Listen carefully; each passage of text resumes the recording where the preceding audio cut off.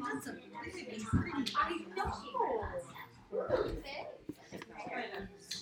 didn't know about this one. And But I knew Sophia. about this. Somebody you guys know? That's probably Josh's No, half told me sister. later after The 2 trees fell beside his house, and then she went driving up the road, and that was just the road. That's fine. Hey, you guys have to be quiet in there. You're gonna come out.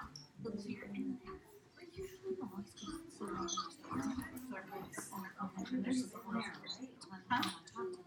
They can be out here.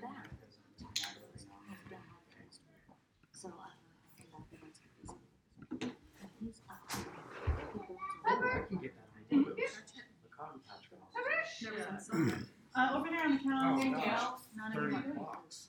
Okay. Let's have a word of prayer to get started, and then we'll look into our Bible study tonight. Father, we're thankful that while we have adversity in this world, that in your Son we have peace. And help us to be those that would rest at your right hand in Christ and enjoy that peace even at this moment. And help us as we look at your word tonight to be able to understand it in a way that would be encouraging, and that we might learn it in such a way that we can use these truths to encourage others as we may have opportunity, and we thank you for it. Amen. In 2 Thessalonians chapter 1,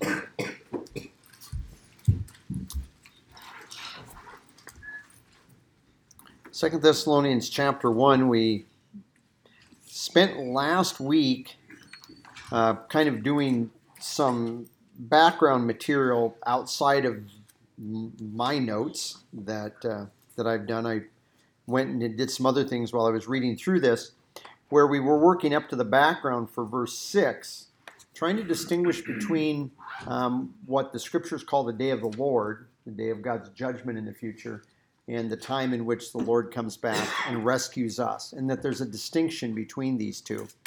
And so we come to verse 6, and this was the background for that. And part of the reason we have to do that is because when we look at the verses in this following context, we all think it's just one event. But in reality, we have several things that are all compressed into kind of a small statement here. It's really a loaded statement, but it's all compressed in here, and there's actually several events to be considered. And so let me walk through those events, first of all, from as I understand them from my perspective, and then we're going to go back and we're going to talk about some specifics. So I think it might be helpful for you to kind of walk through this and think about the larger series of events that are going on. One of the things in verse 5, where he says that you might be counted worthy of the kingdom of God, that's what's going on right now. It's not a future thing we're worrying about. That's a potential thing right now at the present time. Verse 6, indeed it is a righteous thing with God to repay those who are troubling you with trouble. That's not right now. That's future. We're going to sit on that a little while this evening. That's a future event. And to you, the ones being troubled, relief with us. Now that relief, I believe when he's looking at this in verse 7, that relief, we do begin to experience it at what we call the rapture. And let's just all put this in perspective to make sure we're all on the same page. From God's point of view, right now, we're living in this period that he refers to as the dispensation or the house rule of grace from God. That has to do with how we live. Everybody in all history have been saved by grace. Everybody. But during the time since the day of Pentecost in Acts 2 up to the present time, and however long God continues this out in the future, we not only are saved by grace initially, but we're saved by grace in the present also. That's how we live. We live by a principle of grace. We do not live by the law. Okay? Israel lived by the law. They were saved by grace, but they still lived by the law for 1,500 years, from the time of Moses coming down Mount Sinai until the death and resurrection of Christ. So here we are. We're in this period. This is when the church is existing. And when he is done with his work with the church, Jesus Christ comes back, and he takes his church. He comes in the air. We've already seen this in 1 Thessalonians chapter 4. He comes in the air, and we're gathered up to him. It doesn't say he comes down here to us. He comes in the air, and we gather to him and meet him in the air. That's what Paul said there in 1 Thessalonians 4. That's what Jesus said even in John 14 when he says, I'm going to go get a place ready for you. I'm going to come back and get you and take you where I am. I'm not going to come back down here and hang out with you. Okay. So that's him coming and getting us. When he has come and taken us, then, he resumes this period of the law that started with Moses. There's 7 years left of that period of law. We talked a little bit about that last week, I believe. And there's 7 years left to finish that time of law. And he's going to go back and he's going to resume what he was doing with Israel to finish these details up. Okay. So what started back there, we're in this kind of a hiatus on that for the moment. He resumes us here. There's 7 years. But he also, during that time, is going to be pouring out his judgment on the earth. Now, Paul says in Romans 1 that right now, when mankind acts in a way that's not the way God wants, they do at times get, shall we say, qualities or samples of God's anger. So it's not saying it's happening all the time, but there are every occasional examples of God's anger in time. Where's that at? Romans chapter 1, and I think it's verse 17 or 18. It's off the top of my head. It's after the statement on the gospel, so that's why I think 17 or 18. 17. Thank you, Peggy. 18, sorry. 18, okay. But when we move out into this period of 7 years in the future, the book of Revelation says that is the time of God's anger. And there's two words for God's anger in Greek. There's the word orge and there's the word thumos. Thumos comes from the word heat. Orge has this idea of to rage at a thing. The Old Testament looked at it as being hot and snorting the nose. It's the way the Old Testament image that used of those words. And our Bibles translate it wrath. Okay? And book of Revelation says that comes out unmixed. Now, you and I may not appreciate that in the way our culture is with alcohol. But in the first century culture, do you know who a drunk was? We don't think we know what a drunk was. But both the Romans and the Greeks understood that a drunk was a person that drank straight alcohol. They drank wine straight. They drank hard liquor straight. Because everybody, because in their culture, everybody from the time they were young drank wine, but they always cut it. 60% water, about 40% wine. That's the way everybody drank it. And they did that because, well, they didn't have city filtration systems where they could dump chlorine and stuff in there to kill all this junk that's, bad for your gut and will make you really sick. And so, they have to keep these giant systems clean. Was it stronger back then? Was their wine stronger? No. So they were consuming wine in their water to disinfect the water. Yes, yeah. So everybody from the time they were weaned, they all grew up kind of drinking this very diluted wine. So when it says in the book of Revelation that God is going to give them his anger and his wrath poured out unmixed, undiluted. What it's saying is what you've been getting, anything you've gotten from God in the present time, anything that's happened from God out there in the world that God's done, it's always been dilute. But in the future, when God has his 7 years, he's going to pour out in his anger on mankind, undiluted anger. He doesn't hold anything back. And that anger comes, I'm giving you a synopsis here, but just trying to put this in perspective. It comes in first 3.5 years, comes in a series of seals, that he breaks seals. And each one of those seals involves some aspect of God's anger. The last half involves 3 sets of 7 things. It involves 7 trumpets. So each trumpet, when there's a trumpet, then there's a judgment of anger that follows. There are bowls. They're pictured of bowls, of pouring out bowls of God's anger on mankind. And there's a very specific judgment with each one. You can read about them in the book of Revelation. And they're not hard to understand. People that think Revelation's hard to understand, I wonder if they've ever actually read it. Are there things in there that we go, what are those things flying through the air that have tails like scorpions and heads like lions and manes like women's hair. Okay, yeah, is that something we don't know what it is? Sure. But most of the book isn't hard to understand, and the judgments are pretty clear. Okay, did you just make up the bit about the scorpions? Because I don't ever remember reading about scorpions. Yeah. There are these creatures that go out into the world, and they have tails like scorpions, and they look like lions, and they have like manes, but it looks like women's hair as they fly through the air and they torment people. Okay. And then the last of those judgments, we don't even know what it is. There are seven thunders. Revelation 9. Thank you. Okay. There are seven thunders. And those seven thunders, he doesn't tell us what those are. He spares you the seven thunders.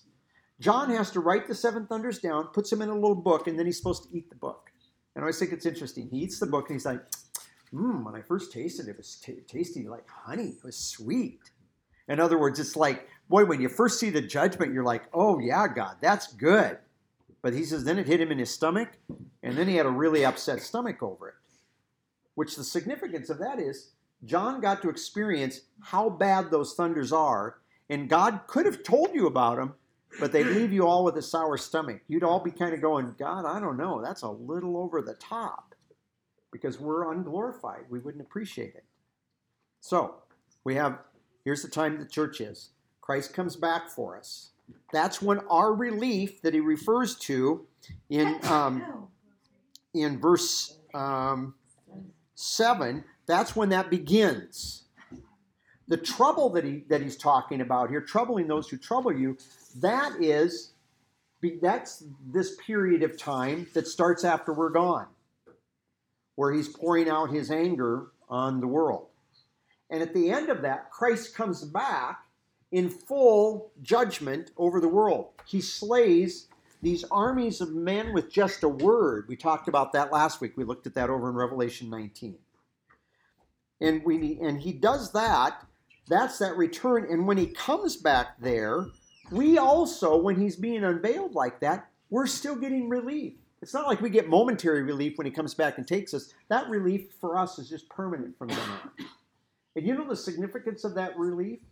It's what I was just telling you about the little book that John got to eat, tastes sweet, stomach, was soured, is that once Christ has come back for us, we've seen Christ as he is and we're changed, you and I are never going to look at the problems in this world and sin like we do right now. Do we sometimes look at bad things people do and make excuses for it? That's just bad parenting. It's just bad. If their parents just were better parents, the kids wouldn't have turned out like that. But they just made bad choices, bad environment, I don't know, whatever things are. We're not going to do any of that. We're going to see it with the kind of righteous knowledge that Christ does, and we're going to look at it and go, that is absolutely what that deserves. And we're going to be able to see ourselves and go, if it hadn't been for God's grace, we would have deserved that too. But I don't think we're going to sit there going, oh man, thank goodness it didn't happen to me. I think we're going to look at it and go, no, that's what they deserve. God is completely righteous, and we're not going to stand there going, God, come on, man, that's a harsh. We're not going to do that. And that's part of the significance of that relief. At the end of that time, when Christ comes back, there's two judgments that take place. For the people that are still living when he comes back at the end of there, that aren't killed in that one big battle, he judges the nations, Matthew 25, the sheep and the goats, that's the nations, the Gentiles, he judges them. He judges before that in Matthew, it's the first part of Matthew 25 and the end of Matthew 24, he judges the Jews, the servants, his slaves. So he judges the Jews and he judges the nations. A good demonstration that that's not about the church, because the church is Jews and Gentiles mixed together, and we're no longer Jews or Gentiles. That's gone. So if they're still being identified as Jews and still being identified as Gentiles, we're talking about something that doesn't involve us. Okay. We're going to be present during that. Now, just to put this in perspective, if the Lord came back for us tonight and we were caught up, there's a chance that every one of us has somebody that we know or some buddies that we know that actually are going to live through Daniel's 70th week. We may be aware as we're observing the judgments, we may be observing these people that we know, and people that are dear to us, family, friends, and we might watch them being subject to that. But what if they survive to the end, but they're still this unbeliever? Because there's going to be a lot of unbelievers at the end of this. Those people that are unbelievers at the end when Christ comes back, we're going to watch them stand and be judged by the Lord Jesus Christ. We're going to be there with him while he's judging them.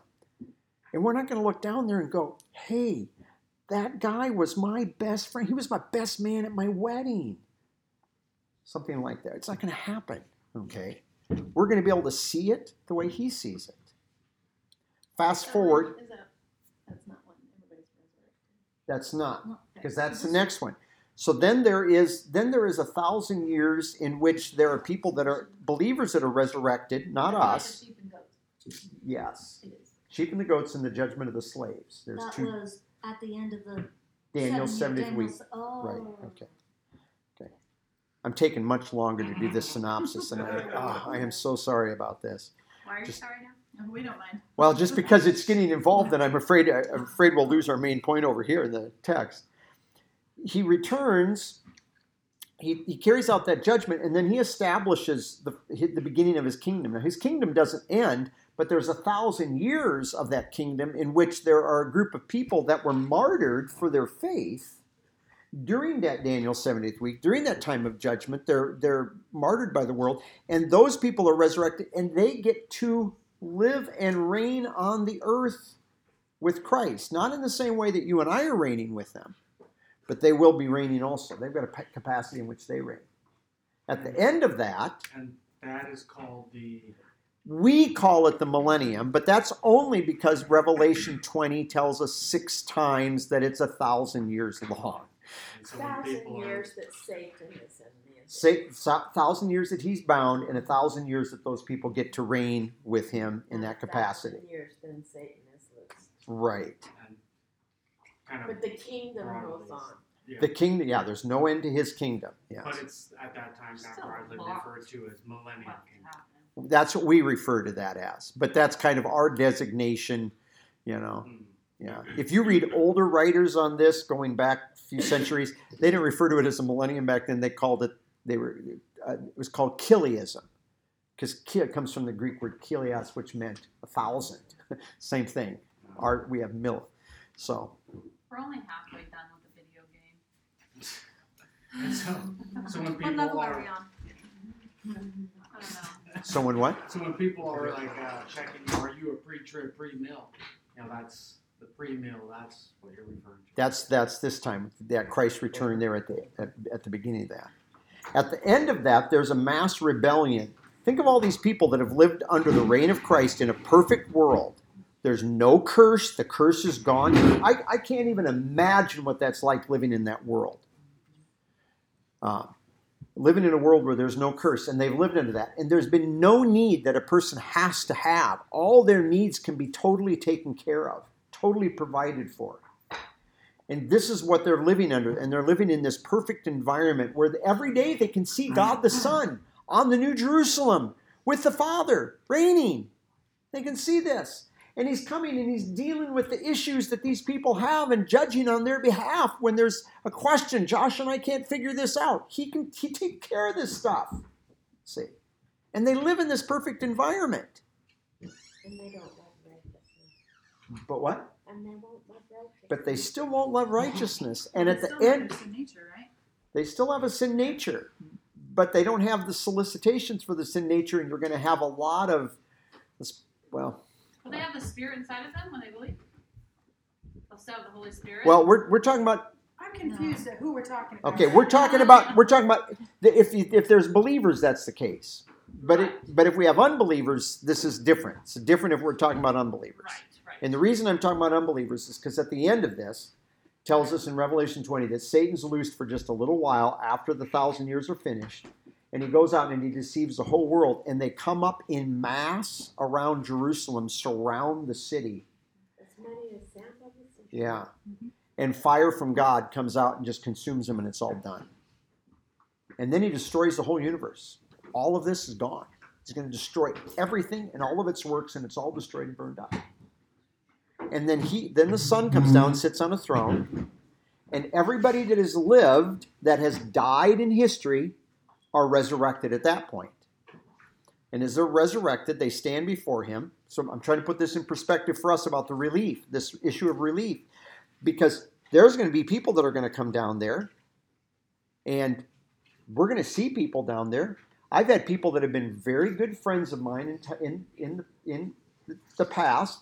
I remember being in high school, sharing the gospel with different friends of mine, and they just rejected it. They were good. They go to church. They were good in their church. They didn't need anything else because they were baptized as kids, little infants. They were fine. And some of those people there's a good chance I'm going to look down there and I'm going, I went to school with him from kindergarten through 10th grade. I know who that is. And you're going to recognize those people. Okay. I had How do you know that? what? That you're going to know them? I don't think you won't know those people. I don't think there's any reason that God erases from our minds these things that we've known in the past.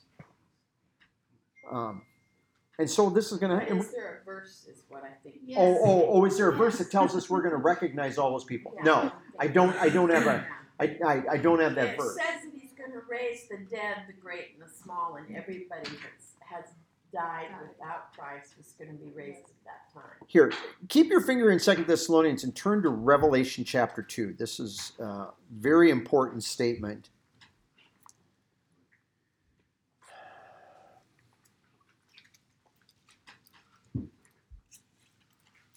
Revelation chapter 2, and this is the church at Smyrna. This is one of only 2 churches of these 7 for which Christ has no criticism. No criticism. This church and the church at Philadelphia has no criticism, only praise. Philadelphia is the other one, and Smyrna. And Smyrna is the crushed church. In fact, it comes from the word myrrh, which was a sap that came from a tree that when they crushed it, that's when it actually gave off its aroma, was when it was crushed. Which is kind of symbolic of the fact that when this church came under persecution, if you read through this, when they were crushed, that's actually when they really smelled their best. Maybe an encouragement for you and I, if everything in the world turns on us, and all of a sudden our comfortable lives are totally turned upside down, and we find ourselves completely on the out and being crushed by the world, to remember that we could actually smell the best we've ever smelled for God, to put it in those terms. How did smell? What? How did smell come up that we smelled? Because myrrh, Okay. they got to smell it by crushing it. They'd have to take this stuff up and they grind it up, and then they would get this fragrance. But notice what he says here.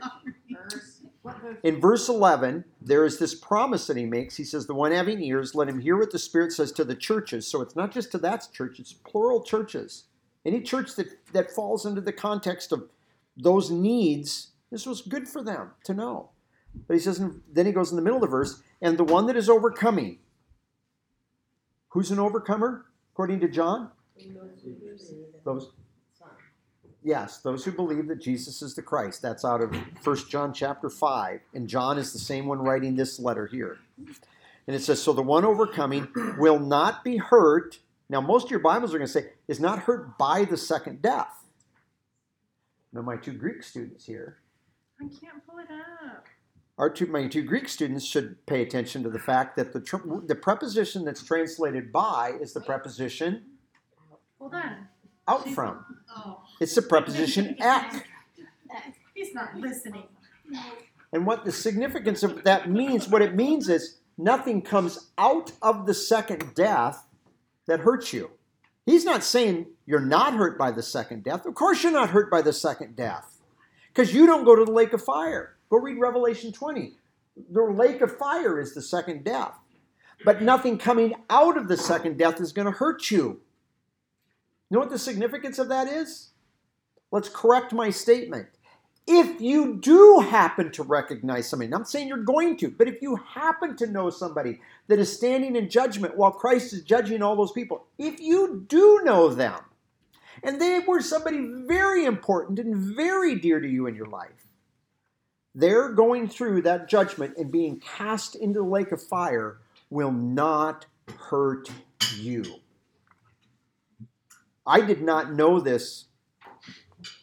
We used to have good visits with my grandmother's part of the reason I ended up going to seminary, because I was going to go to this other Bible college, and I still remember sitting in my grandma's kitchen visiting with her and my mom and other family members. But my mom says, tell your grandma what you're thinking of doing. And I said, well, I think I'm going to go into this Bible college. And I still remember my grandma, why would you want to do that?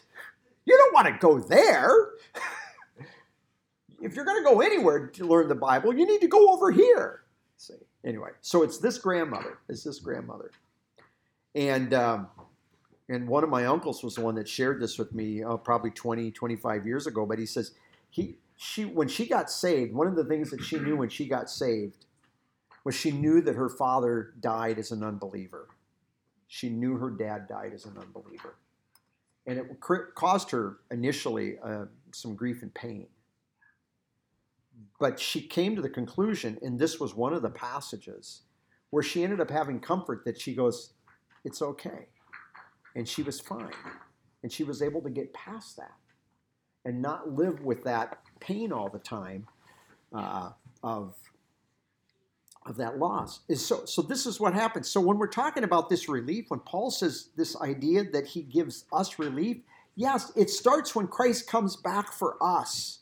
But it continues as we observe his judgments in the following 7 years. It's going to continue during the 1,000 years during which Satan is bound, because, somebody said that people still have a sin nature.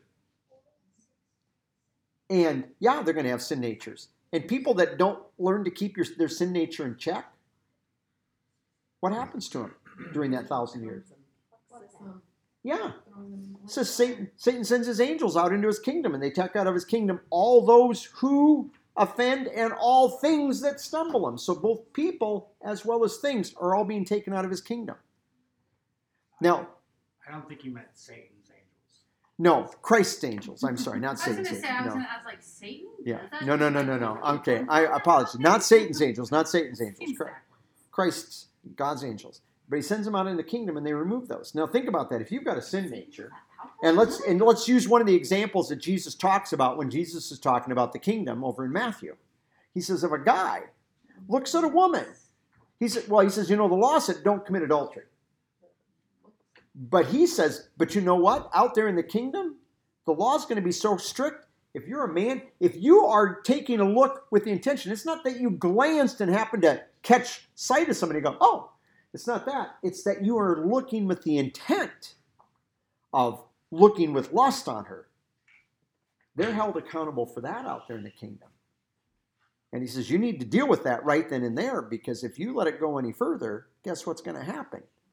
You're going to be taken and you're going to be thrown in the lake of fire. You don't think that's going to make an impression on Guy? Bob down the street, the angels just came and picked him up the other day and took him off, and he is gone. And you're going to get guys that are going to walk down the street. I'm exaggerating here, and I'm not trying to make light of a situation, but seriously, all I could think of is if I watched that happen, I'd be walking down the street like this. I wouldn't want to make eye contact with anybody for fear that I might see something.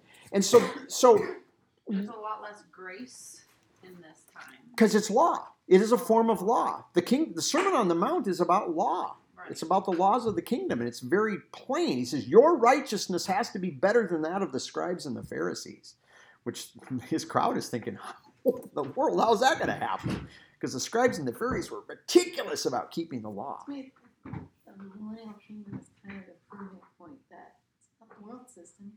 That's gone. It's not that kind of world system anymore. It's not a satanic attack anymore because that's gone Yeah. for that 1,000 years. It comes down to your sin nature. It's going to come down to your own fallen nature, demonstrates, yeah. And so the reason why it's okay to go back to Matthew 5 or whatever passage that is, to use the Sermon on the Mount in the millennial kingdom is because Christ ruling at that time he was offering that kingdom. That's if they would have accepted it, Yeah. then millennial kingdom was essentially. But But he's still telling you what he's doing. He's giving you, this is what the nature of this kingdom is like. This is the nature of the people that go into the kingdom, and this is what the nature of the kingdom will be like when it comes. And Okay. correct me if I'm wrong, they're also going to have the law written on their hearts. If they're a believer, believers are going to have their law written on their hearts. Yeah, unsaved people do not have the law written on their hearts. So let's go back. If they get sick, they can go up with a Jewish priest, a Jew, take the arms and go up to heaven and get well. But they got to believe that. So see, most of them are just, not going to want it. It's going to be a crazy time. Yeah. And we're going to get to be observing all of this. Okay. Honey, you're saying it. So, I'm not sure I want to get to observe all of this. yeah. I'd rather observe than be a part. Well, But to think of it, if you're a believer during that time, that's actually really good down here when those things are going on and the things you're participating there, because you're going to have, as Josh said, his promise is they're going to have the law written in their hearts, so it's not going to be a problem. They've got a governor put in there that doesn't let them speed. They'll have that law in there to control. Will always be righteous. What? Your choice, that's what your heart is, will always be righteous Yeah. choices. Yeah, the law written in there, they'll always make righteous decisions. So believers won't be subject to that judgment. That's only for those who are unbelievers in that time. So let's go back to 2 Thessalonians, if you're not already back there. So we have these people being troubled that are troubling you. That's future. We have our having relief. That is from the time Christ comes all the way on out into the future. We always have relief from that moment on. But in particular, he says in verse 7, in the revelation of our Lord Jesus Christ from heaven with his angels of power. That's not the rapture. That's the end of Daniel's 70th week, in a flame of fire, giving vengeance or punishment to those that do not know God and have not obeyed the good news of our Lord Jesus Christ. And then he goes on, which sort then he will repay. He repays then with the penalty of eternal destruction away from the presence of our Lord. That comes at 3 stages. Well, 3 times that is instigated. It's instigated but when he comes back at the end of Daniel's 70th week with the Jews that are unbelievers, the slaves, they're judged. They personally stand and judged by him. It's the Gentiles, the goats, at the sheep and goats judgment of the Gentiles. They get that judgment then. So that's when those groups are consigned to eternal destruction away from the presence of God. And the last time is what he tells us at what? Great white throne judgment at the end of Revelation 20. So there's 3 key times. Now I would say periodically during that 1,000 years that judgment is enacted when he sends angels out. But the whole point is there is nobody that goes to the lake of fire. There is nobody that it receives this eternal destruction away from the presence of the Lord and away from the glory of his strength. Nobody that happens until they stand personally before the Lord Jesus Christ and are judged.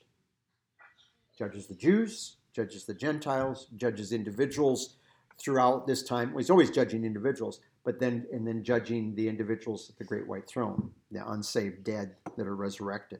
And so he's judging them. And I always think about that. Could you imagine having momentarily be resurrected or standing there, maybe living, and you're standing there before the Lord Jesus Christ, and you actually have that privilege of seeing him as he is. The same thing is going to happen to us when the Lord comes for us. But they get that standing in judgment, and they get to see that. Whatever else may be involved in the lake of fire, to me, that's going to be the worst torment of anything, is knowing that they could have spent all of eternity in his presence, and now they're going to spend all of eternity away from his presence. This is what I rejected. I rejected this. I rejected this. If you're a little bit older, there used to be a show on called Let's Make a Deal with Monty Hall when I was a kid. I think they brought it back with some new guy, but we used to watch that, and it was always interesting. You'd have a person, and they've got, they would be dealing with Monty Hall, and got a deal, and they've got $1,000 in their hand. Now, you can keep that $1,000, or you can trade it for what's behind curtain number 1. Oh, and you get people in the audience, curtain number 1, go for the curtain, keep the cash. And they're doing this, and the person goes, I'm going to go for the curtain. And sometimes they open the curtain and they're like, wow, you got a new Mustang. Sometimes they open it up and it's an old donkey. You know, like this. Okay, all of that. I know that's a really poor analogy. It's on every day. Yeah. Oh, is it? Oh, they still have that show? Really? And you know Yes. this because of your mom, right? Yeah. Wow. I didn't She even know knows that the was... time. But the significance of this is here they were momentarily in the presence. It was right there. They could have had this. They could have enjoyed this. But they traded this for what they wanted rather than believing in him. There is physical torment in the lake of fire. But I still, in my opinion, when I look at that and statements like this, I think the biggest torment is going to be the torment of the mind and the soul. So Yeah. something to think about with that, though, that really should put us in perspective is that nobody would choose that, and we wouldn't have chosen it either, except for God is the one who allowed us to believe so that we would choose Him. So we would be just like that person looking up there that themselves. Right. There's nothing Special. Yeah. I think that just a common theme. Man choosing what they want, just like the Israelites wanting a man for a king rather than God for king. And it's even like now we are believers, but it's in our Christian life. Are we choosing what God wants us to do? Or are we choosing what we want to do? That's kind of the Why every dispensation ends in failure. Yeah. And I was working back through this today for the little Bible study I put up online every day. And I was going back through the statement that Paul makes in Romans 16 about the fact that one of the things that it takes for you and I to become stable is the proclamation concerning who Jesus Christ is. And when I think of that, I always think, as crazy as it sounds, so this is a Christian application, kind of running with this idea that Josh and Faye are bringing out, as a Christian application of some of this. You know what sometimes our biggest problem in our Christian life is? It's us always focusing on the Christian life. Am I measuring up? Am I doing enough? Am I doing all the good things? Am I doing all the things that my pastor told me I should be doing this. They give me this list. You go to a lot of churches. I've got 10 take-home points for you on this today. And sometimes those take-home points are good because they're reflecting the Bible says this. But a lot of times I listen to guys over the years and their take-home points are like, well, they've come up with these 5 things that they think are really good for you. And it's like things you need to be doing. And is it wrong in and of itself? No. But we focus on that and we lose sight of who Jesus Christ is for us right now.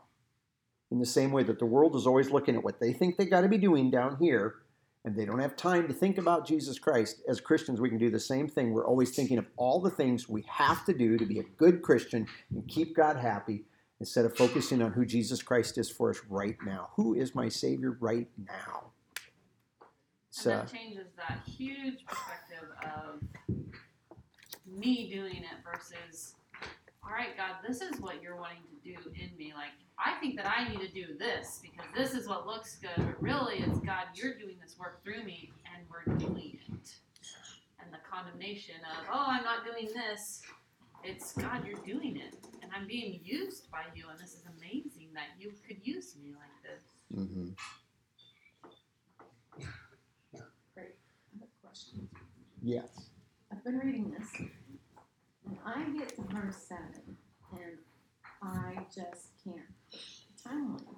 Because verse 6 says, righteous for God and repay for affliction, those who afflict you.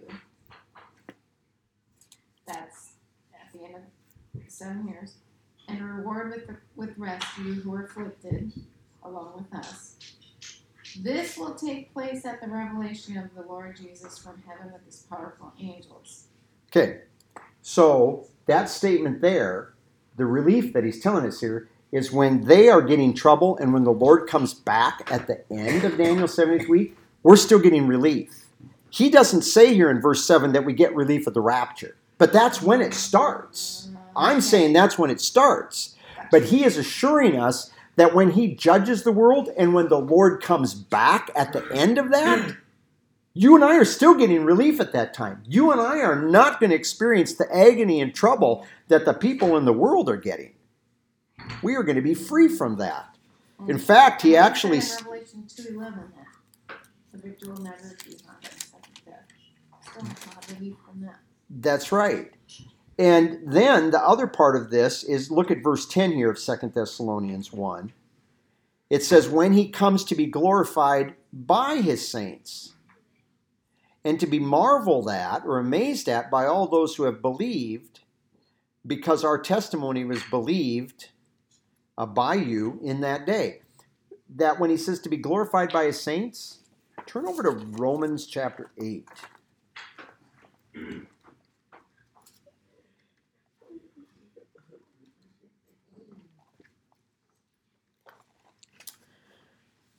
Romans chapter 8.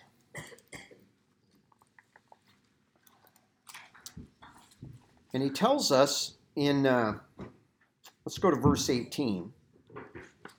We've been through these verses before, but I just want to point something out in here. He says, for I reckon or consider, this is verse 18, Romans 8:18. For I consider then that the sufferings of this present time are not worthy facing the coming glory that is going to be revealed because of us. In other words, when you look at whatever I'm going through down here, whatever the nature of that suffering is, when you look at the glory that I'm getting in the future, it's nothing. It's nothing, he says. Verse 19. For the eager expectation of the creation. He doesn't say our eager expectation, the creation.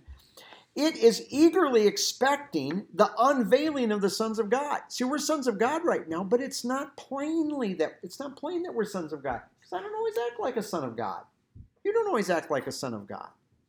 It says, for the creation has been subject to vanity. That word for vanity means creation under the curse right now is not producing what it's supposed to produce. That's why I don't care how hard farmers and orchardists and all these people work around here, you have seen nothing yet compared to what God has planned or what this creation was supposed to be like. I always think when you go back to Genesis, and it said that Adam was told to tend the garden, and that word tend is actually the Hebrew abad, to serve it. It was to serve the garden. We'd understand it was a metaphor for working. But people always go, well, Adam had to work before the fall. How hard was work when you didn't have a curse? When you didn't have to fertilize? You didn't have to go out and pull tons of weeds. You didn't have to cultivate. It takes a lot of work, no matter where you live on the planet, to produce a crop. It didn't take hardly anything to produce a crop before the fall. The best part. Yeah. And enjoy it. I mean, the food didn't fall in his mouth. Right, you get it. That's enjoyable. Yeah. So there were things he had to do, but I just can't imagine what it's like. Because part of the curse is, now you're going to eat by the sweat of your brow, meaning you're going to have to really toil for this. Okay?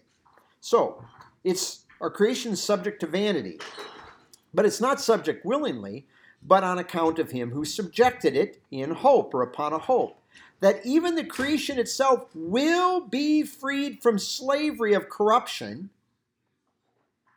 because of the freedom of the glory of the children of God. In other words, when we are unveiled, he's mentioned that 2 times, once in verse 19, and he kind of brings it up again in verse 21, when we show our freedom, when our freedom is shown to the world. See, when Christ comes back at the end of this, he comes with us. We come back with him like we're armies from heaven, but we're not there to fight.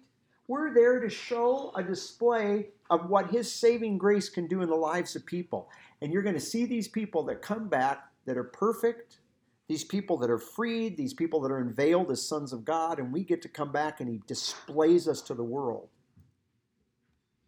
as he comes back to judge the world. And back over there in 2 Thessalonians chapter 1, he makes that statement there in verse 10.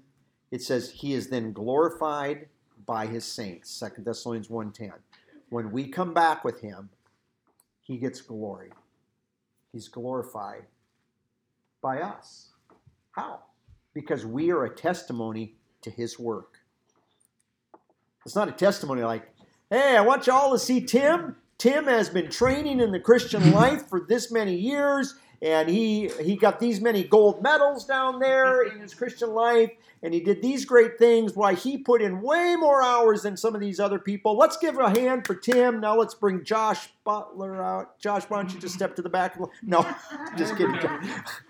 Probably be the other way around. It's not going to be like that. The whole point is every single one of us is going to be an absolute testimony to his grace. Every one of us will be a testimony to his saving grace and his work. And that's why he's glorified. We don't get the glory. He gets the glory because they're going to look at it and they're going to know that whatever we have that has any value to it, as we come back, all of it is due to him.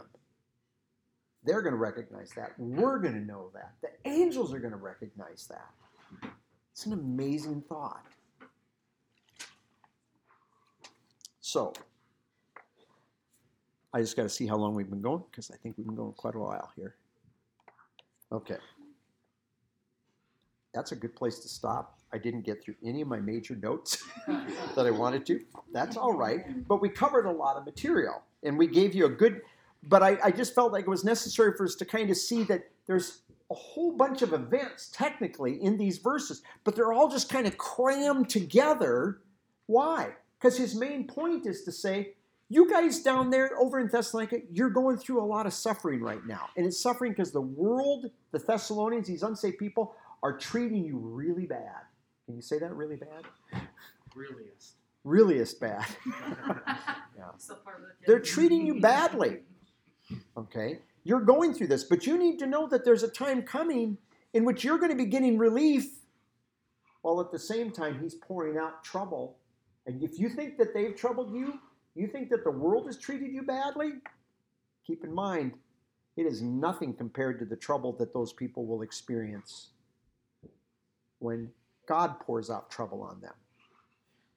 And it all kind of culminates in his returning and us coming back as a witness to what he's going to do, but also as a testimony to his grace. To me, it's ironic. He comes back with his judgment, and at the same time, those that are testimony to what he could do for a person that actually would believe that gospel.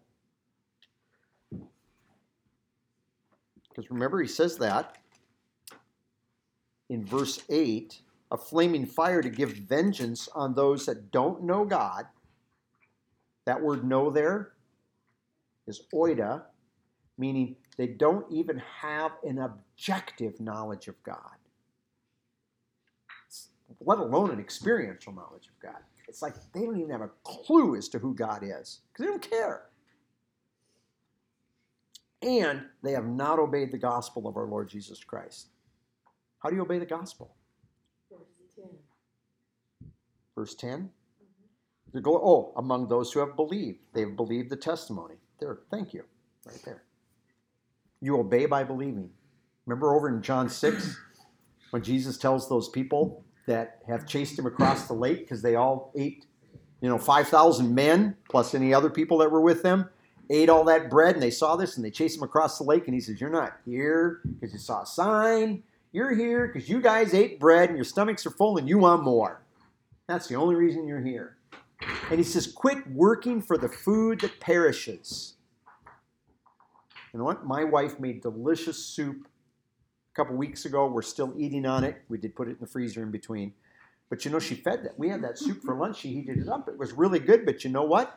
By 4 o'clock this afternoon, knowing that we're going to come out here, I had to go home and get a snack because I was hungry. You know why? Because that food's perishing. You don't eat it once and then you're like, I'm good. It's like you got to keep eating, right? It says, don't work for the food that perishes, but for the food that remains to eternal life. And they go, oh, yeah, okay, that's what we want. What can we do that we might work this work of God? And he goes, this is the work of God. Believe. That's the only thing God asks of you is believe. But you guys are always working, wanting to do something for God. And God doesn't need you to do anything. He doesn't need you to come and say, God, here I am. I give my heart to you. What does he want with your old stinking heart for? Anyway, he wants you to believe. Challenge you to find a verse where he says, turn your heart over to him. What he says is believe. Again and again. Believe, believe, believe. How amazing is that when the life, it's the same thing. Yes. Believe. It is. Believe. Have that faith that you are. You do have the power of Him in you. Keep believing. Yeah, exactly. Good point. So, Did Paul know what a period was? did he know? Oh, like for a sentence? Yeah, all I the mean, punctuation was grades added were 12, in. there's no, they didn't have punctuation, right? I don't think they had punctuation. They had 2 punctuation marks, but they rarely used You know them. what I was just thinking is I'd really like to see you diagram this sentence here for me.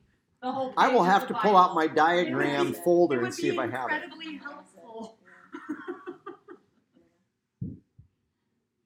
You've got a sentence in Ephesians 1 that I think is 11 verses long. I think is what it is.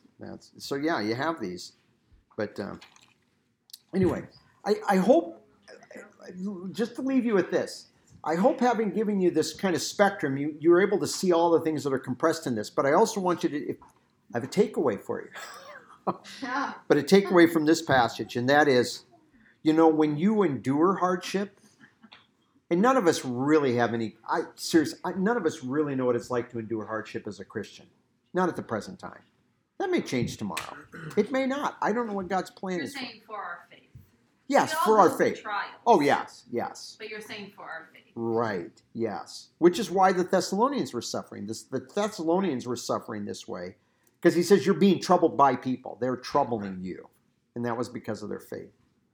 But if it is God's determination that we should have to suffer, even if it's just I suffer and the rest of you don't, if that's the case, that for us to have this perspective, that's why Paul's writing this, to put this in perspective for the people, that you're just getting what they can do, not what God can do.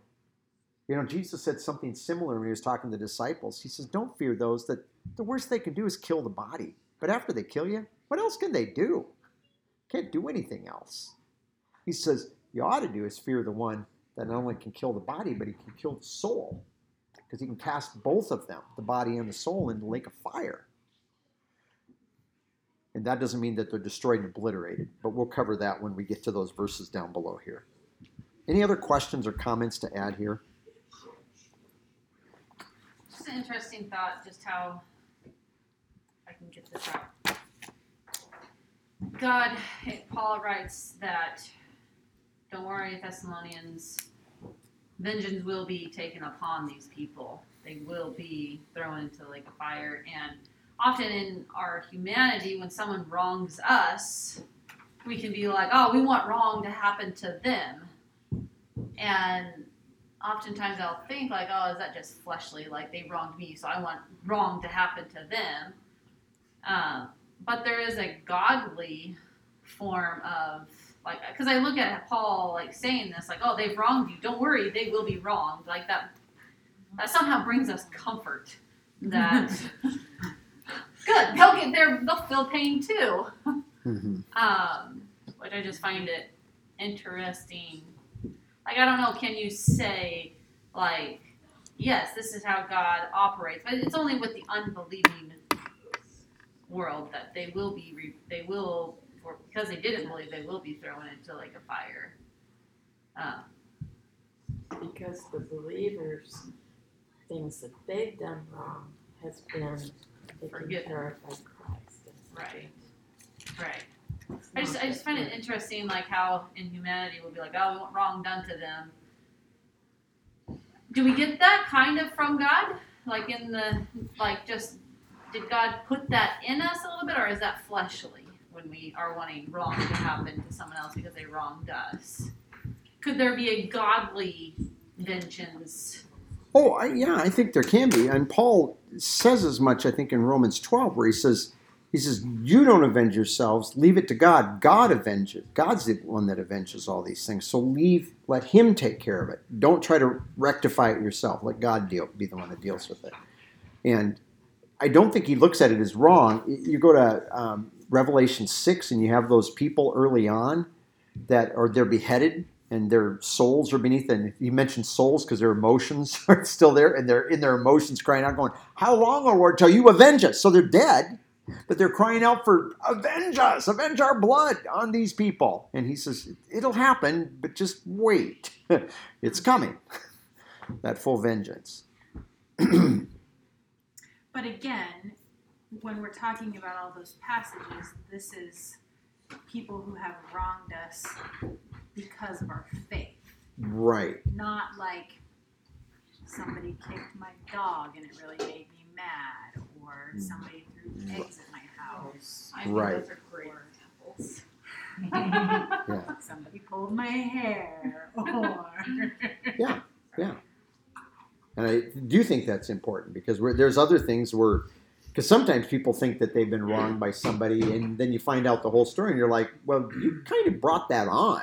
It's like your kids are going, hey, my sister or my brother did this to me, and then you kind of find out the whole story. Well, you kind of instigated the problem, See, so I'm just saying sometimes we think that we've been wronged and we have easily forget our role that we played in it.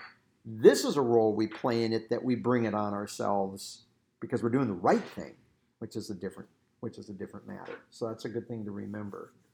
And I was just going to say that when that vengeance is the Lord's, is His righteous judgment. Yes. So they're not being wronged; they're being dealt a righteous judgment on them. That's right. Yeah. And everything that God does, God's always acts righteously. Right. Yeah. Yeah. The book of Psalms, he says he's righteous in all of his ways. So whenever God does something, regardless of how we might evaluate it, it's always righteous. So what's that verse about God doing evil? Because there's verses in the Old Testament that says God does good and God does evil. And the way we translate good and evil, we take good as righteous and evil is unrighteous. Yeah. In the Old Testament, it's calamity. But that word evil meant disaster. So God could bring disaster on people, which is essentially what happens in the tribulation period. When he pours out that judgment, it's the word Ra and Rasha, two different words, and they both mean disaster or calamity. In fact, when Adam ate from the tree of the knowledge of good and evil, it wasn't the knowledge of righteousness and unrighteousness. It's the knowledge of this would make me happy and this will make me unhappy. Mm-hmm. And what did Adam find out? Eating the fruit made him unhappy, and it was too late. You couldn't undo what you'd done. Which is interesting because even that calamity that God allows, that brings on them or whatever, even that is a righteous judgment. Mm-hmm. So it's never a wrong done with somebody. No. God does. Well, that's a good question. They're a good thing to bring up. It's so encouraging just to hear the big picture, the ending of this life is short. We're not here for a long time. Like, there's a lot of years, there's a lot that has to happen. And if I somehow could just take time out of my head, but it's just encouraging to know that this life, this suffering, this whatever we go through on this life it's not that long. We're going to have eternity, and that's what we look forward to.